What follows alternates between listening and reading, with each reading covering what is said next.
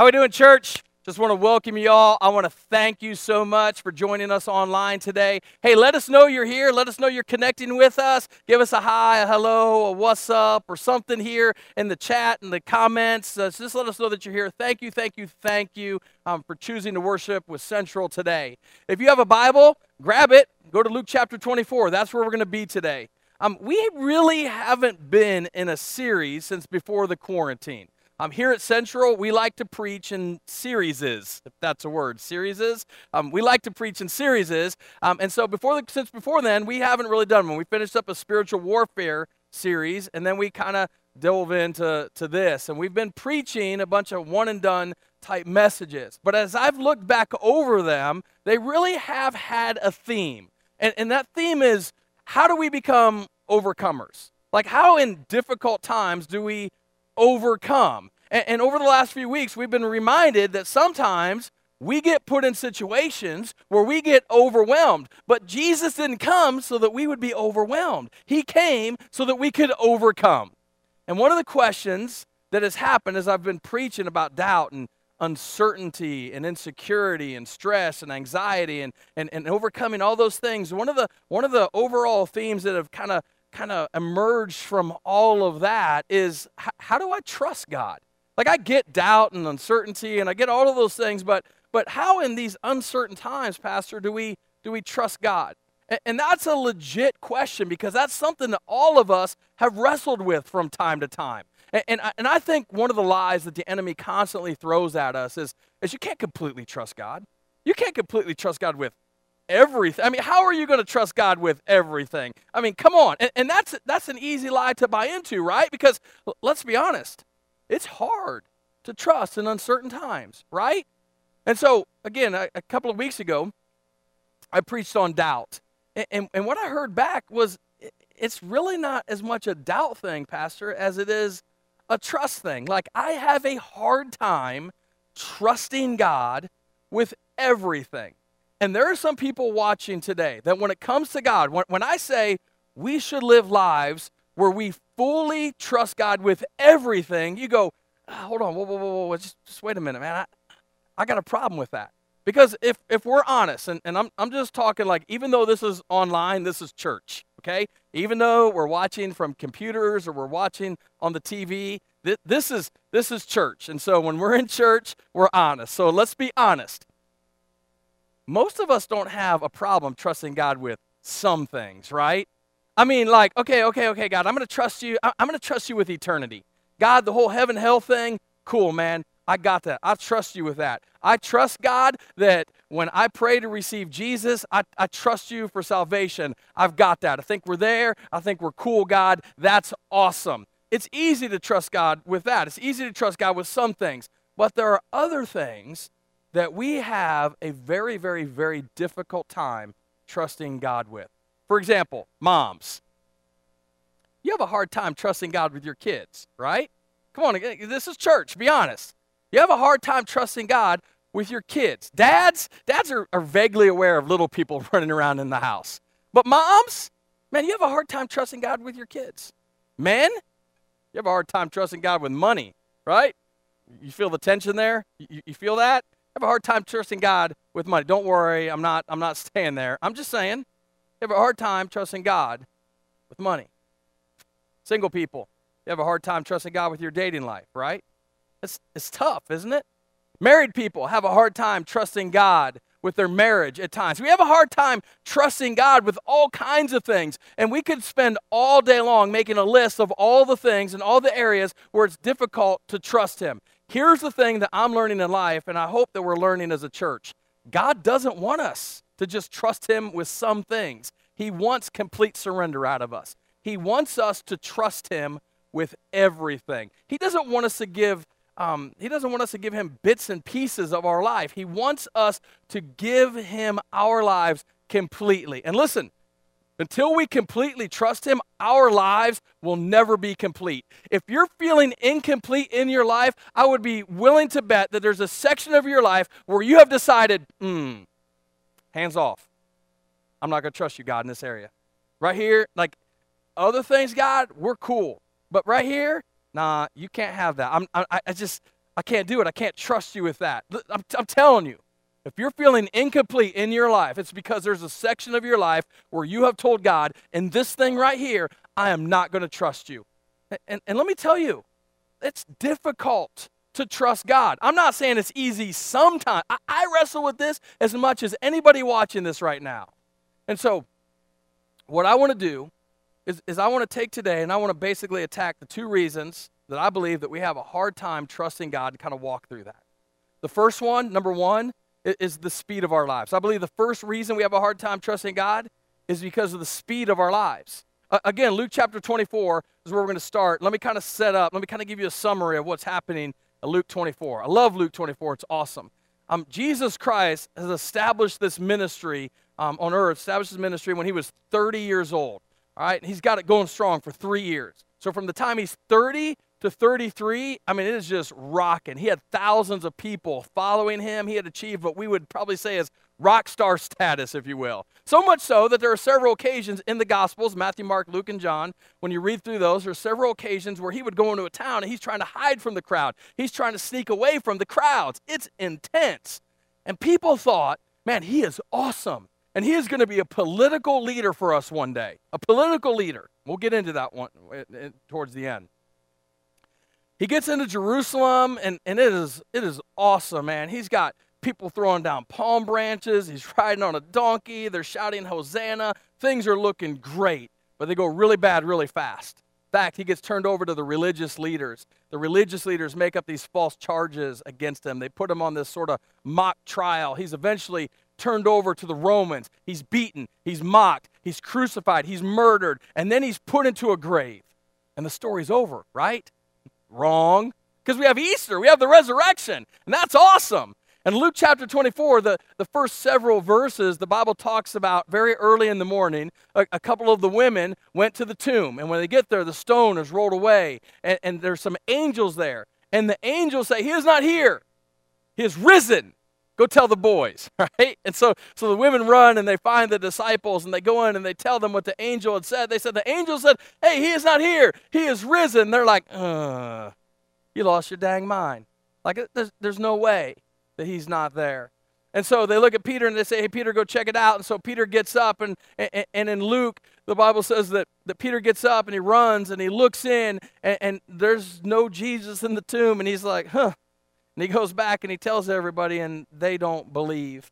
Now, keep this in mind. When we think of the disciples, we typically think of 12 guys. At this point, there's 11 because Judas had hung himself. And so there's 11 guys. But actually, there were more than 11 or 12 people that were around Jesus all the time. There's a couple of occasions in the scripture where the Bible seems to indicate that he had around 70 people around him all the time. So he had 70 people, then he had 12 disciples, and then he had 3 who were very close to him.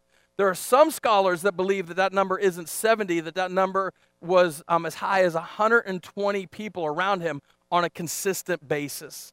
And so when the women went back and told the disciples, it most likely wasn't just 11. It was most likely a group larger than 11. And so they tell them Jesus is alive, and this is where we're going to pick up the story in Luke chapter 24. We're going to start in verse 13. The Bible says, now that same day. Now let's stop. Same day means the same day as the resurrection. Same day that they heard that the resurrection had taken place. That's huge.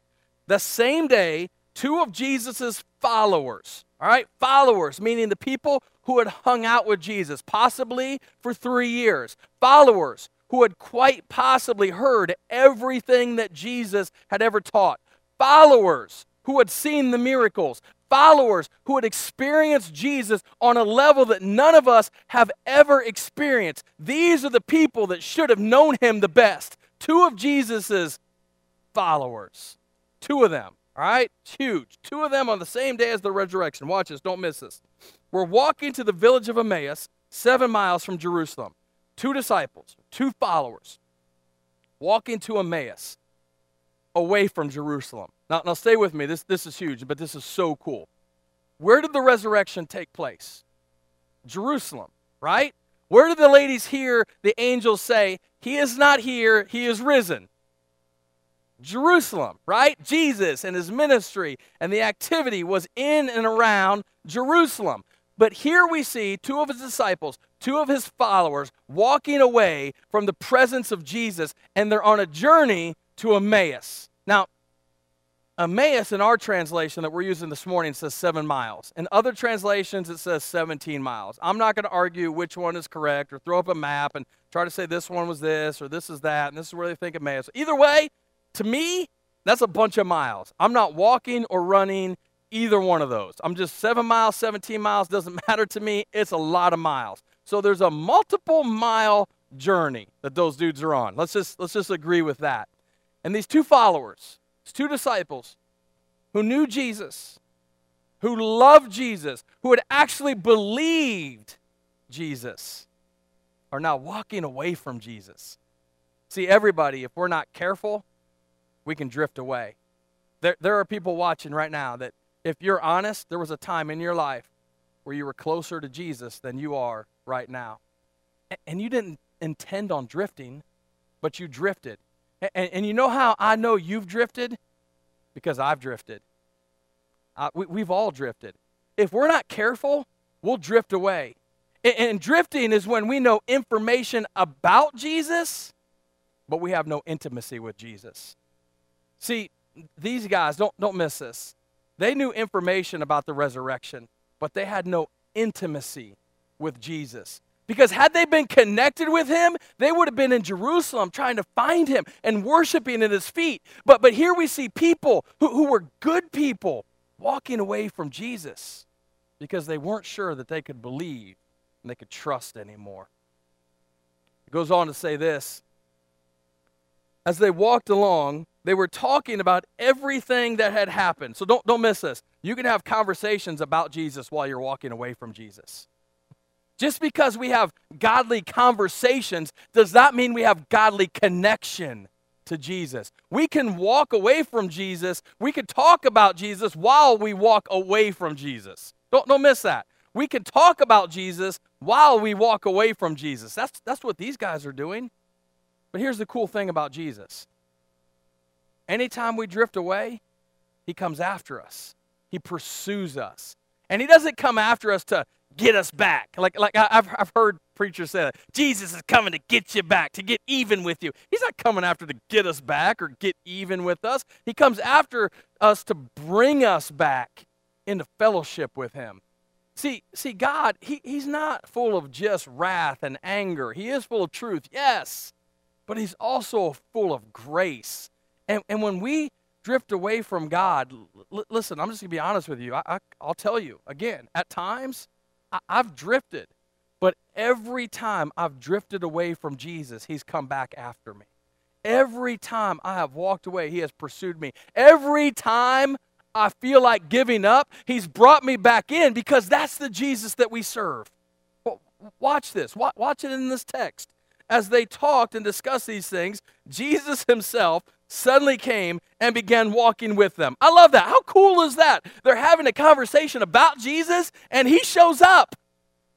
You ever been in a situation, you've been somewhere, and you're talking to somebody about somebody, and then that somebody shows up? That's really weird and awkward. What you got talking about? Nothing, right? I'm imagining that's what that's like right here. Because they're talking about Jesus, and then bam, there he is. Here's the other thing. Don't miss this. We can get so busy talking about Jesus that we don't recognize him when he shows up. Because watch this. Don't miss this. Verse 16. But God kept them from recognizing him. So Jesus, the man they had walked with for possibly 3 years, they've listened to him. They've seen him perform miracles. They've seen all this stuff. He comes up and he walks with them, but they don't recognize him. Now, people have argued this and speculated about this for years as to why. I think it's really simple. I think there are 2 reasons why they didn't recognize Jesus. I think the first reason is because they weren't expecting to see him. He was dead. Right? I mean, dude's dead.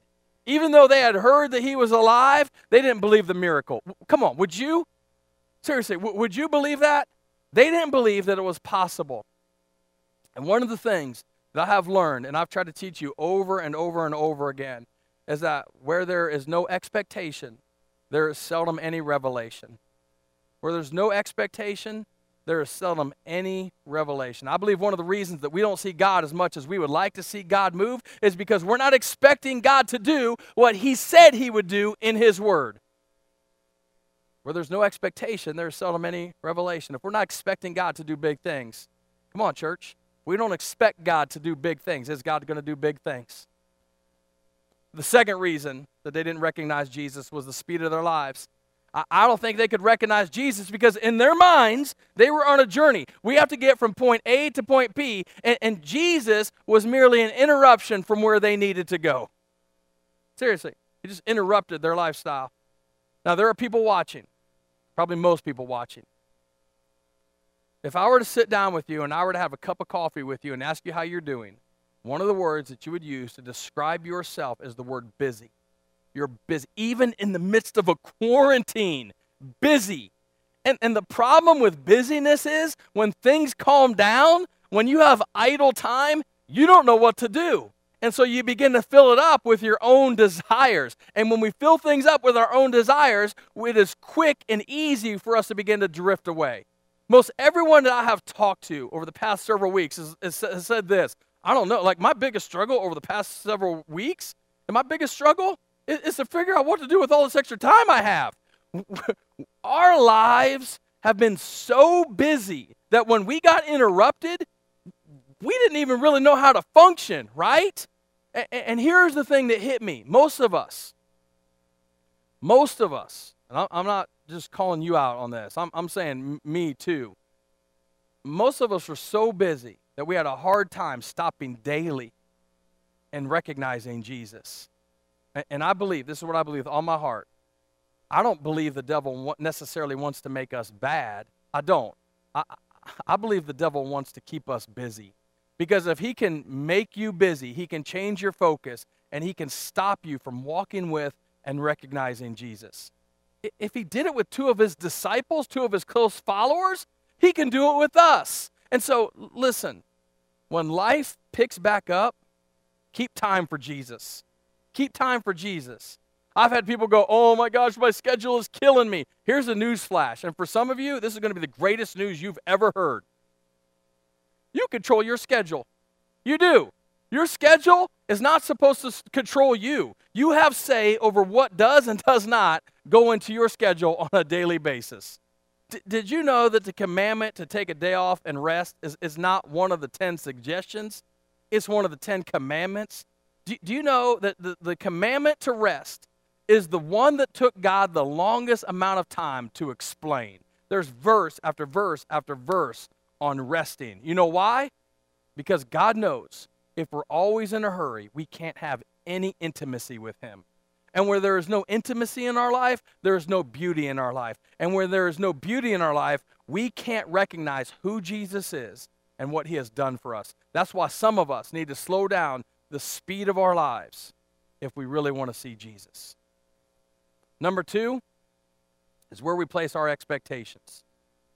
The speed of our life because we're so busy, and where we place our expectations. Have you ever been disappointed in something or someone? I'm not going to ask for hands or amens or yeses or nos because we're all human, and the answer is yes. You've had your hope set on someone. You've had your hope set on something, and it let you down. All of us, if we had time, could tell stories of someone or something who has let us down. We've all had that. Well, that's why some people don't trust God. Because you thought he was going to do one thing, he didn't do it. We took our preferences of what we wanted to the table with us, and in our mind, we turned our preferences into his promises. And he never promised to do what we preferred, ever. I've had people say, I can't trust God. Why not? Because he let my mama die. That's legit. Can't trust God. Why not? He let my daddy die. I understand that. Can't trust God. Why? Because I'm not married and I thought I'd be married by now. Married couples say, can't trust God because I thought we'd have kids by now. God hasn't given us any kids, so we can't trust him. I can't trust God. Why not? Because he let my kid get sick. Can't trust God because he didn't let me get the promotion. Can't trust God because of the virus. Can't trust God because he ultimately did not do for me what I hoped that he would do. We've all been there. Every one of us. Hey, the guys in this story, They were there. Let's read a little bit more. Verse 17. He asked them, what are you discussing so intently as you walk along? And I believe right here, Jesus, he's just got a smile on his face. I believe he starts this conversation with them like, hey guys, what you talking about? Verse 18, then one of them, Cleophas, replied, you must be the only person in Jerusalem who hasn't heard about all the things that have happened here the last few days. Now watch this. Jesus, man, he is just so awesome. Watch this. What things? Jesus asked. The things that happened to Jesus, the man from Nazareth, they said. And I believe Jesus leaned in just a little bit more, and he got a little bit bigger smile. Because see, here's what happens when we don't walk in intimacy with Jesus. When we have information but we don't walk in intimacy, we find ourselves lecturing Jesus about who he is. That's what they're doing in this story. They're telling Jesus about Jesus. Do you see that? Look again. What things? About Jesus of Nazareth, they replied. He was a prophet. Not he is a prophet, right? That's huge. Now we're not sure. Not really sure we can trust. Not really sure we can believe anymore. He was a prophet who did powerful miracles, and he was a mighty teacher in the eyes of God and all the people. But our leading priests and other religious leaders handed him over to be condemned to death, and they crucified him. Watch this. But we had hoped. Those 4 words are huge. Huge. If you've got a Bible open at home, circle that. Underline that. If you got a notepad out, write those 4 words down. But we had hoped. We had hoped. We had hoped he was the Messiah who had come to rescue Israel. This is what they're saying right here. We had high hopes for him. We had some preferences, but he didn't treat our preferences the way that we wanted them treated. He turned our preferences into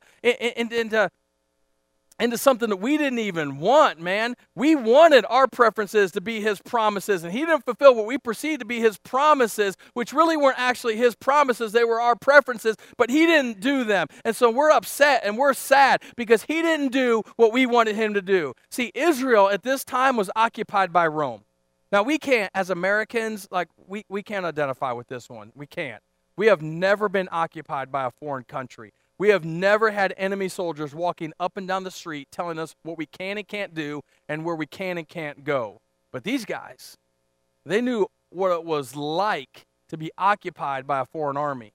But they also knew that the Old Testament had what we call messianic prophecies, prophecies about the Messiah. In fact, there were about 300 prophecies about the Messiah in the Old Testament that said the Messiah was coming. They knew that one day a Messiah was coming. And the prophets in the Old Testament said things like he would heal blind people. He would make lame people walk. He would set people free from prison. He would do all of these things. But they misinterpreted the Old Testament. And the people in that time period thought that there was going to be a political Messiah that was going to come one day and set them free from Rome and oppression.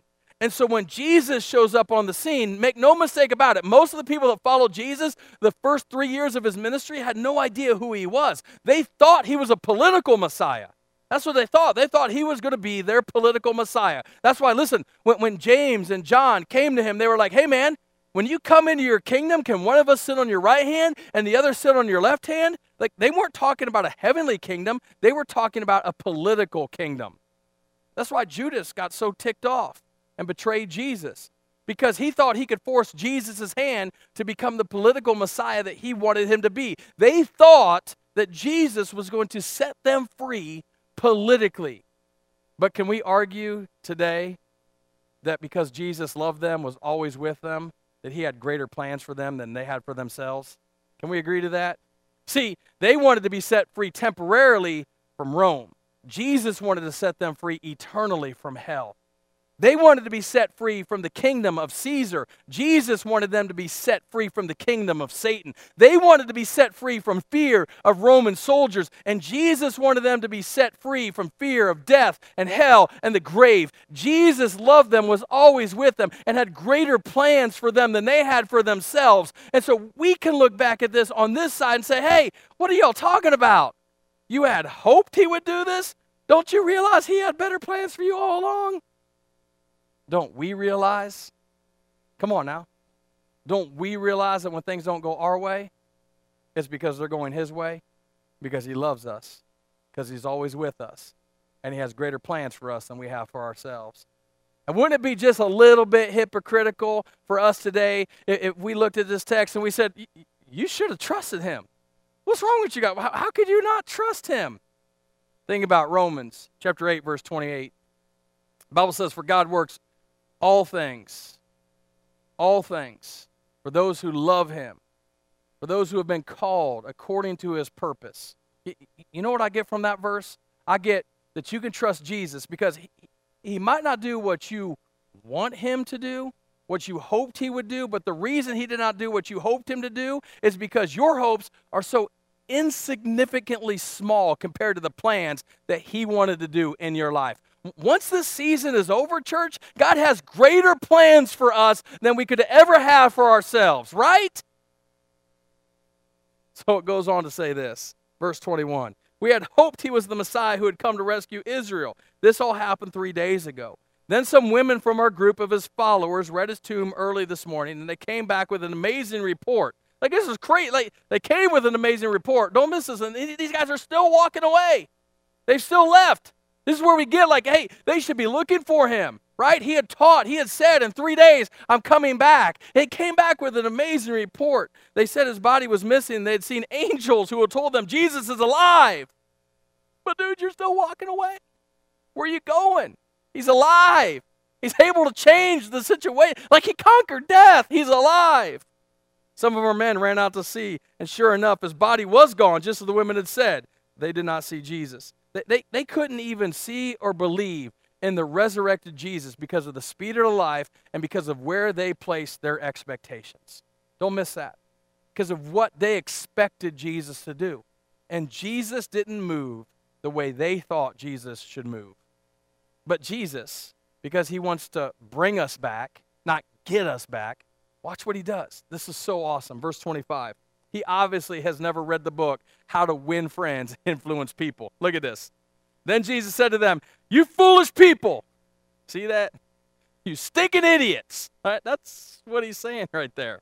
You foolish people. You find it so hard to believe all that the prophets wrote in the scriptures. Wasn't it clearly predicted that the Messiah would have to suffer all of these things before entering his glory? And verse 27. Then Jesus took them through the writings of Moses and all the prophets, explaining from all the scriptures the things concerning himself.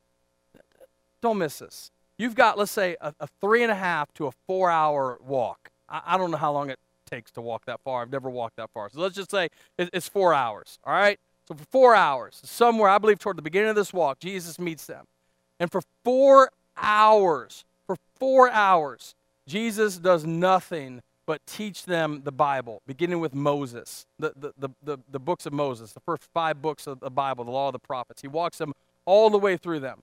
For 4 hours, what does he do? He brought people walking away from him back into his word. Don't miss this. Staying grounded in God's word will just about assure we never walk away from him. Staying grounded in God's word will just about assure that we never walk away from him. Because listen. 10 minutes a day with Jesus, 10 minutes a day, every day in his word will change the rest of your life. I guarantee it. Because we'll never trust somebody that we don't know, and we'll never know someone that we don't spend any time with. And God said, I will meet you in my word every day. That's why we challenge you all the time here at Central. Read your Bible, do what it says. That's why we have daily Bible reading and devotion. You can sign up by emailing us, info@yourcentralchurch.com. We send it out every single day to help you get to the next level in your relationship with Jesus. I know it's tough to figure out where to start, but let us help you. Let us help you. And then read your Bible every day. Read your Bible and do what it says. Read your Bible every day. I'll guarantee, because that's where Jesus took the 2 people that were walking away from him. He was like, hey guys, just meet in my word. I guarantee you, Jesus will meet you in his word. Because something really unique happens here in verse 28. By this time, they were nearing Emmaus, and at the end of their journey, Jesus acted as if he was going on. The practical joker Jesus. I don't know, sorry. Jesus acted as if they were going on, but they begged him, stay the night with us. since it is getting late. This is an invitation. Don't miss this. An invitation of relationship. So he went home with them. This invitation to relationship, this invitation to intimacy. It's an invitation to intimacy because they're about to share a meal together. Now, we don't know anything in our culture about sharing meals and intimacy because we have drive-thrus, right? We blow through, we eat half of our food before we even get home. How many of you, when you go to Arby's and you get some fries, don't even make it out of the drive-thru before you eat that first fry? Come on, raise your hand, put a yes, put a me, put a little embarrassed sign or something in the chat. I don't know. Like, seriously, I don't even make it out, and I got like 2 fries in my mouth, like all the time, right? Because we're in a hurry. And if we go into a restaurant, don't even get me started here. We go into a restaurant, and they haven't waited on me in 5 minutes, I get up and I walk out. Because I don't have time for intimacy with anybody because I'm busy. I'm here to get my food, and I want my food, and I want my food now, and I want to get in, and I want to get out. See, it wasn't that way in the Jewish culture. A meal could take up to 2 to 3 hours. They sat at the table, and they reclined at the table. So the Bible says in verse 30, as they sat down to eat, he took the bread, and he blessed it. Then he broke it, and he gave it to them. Suddenly their eyes were open and they recognized him. And at that moment, he disappeared. Now, I want to offer some suggestions to you as to what this verse means. Maybe Jesus, as he's walking on the road to Emmaus, he went over the prophecies in Isaiah that said, but he was pierced. He was pierced for our transgressions. He was crushed for our iniquities.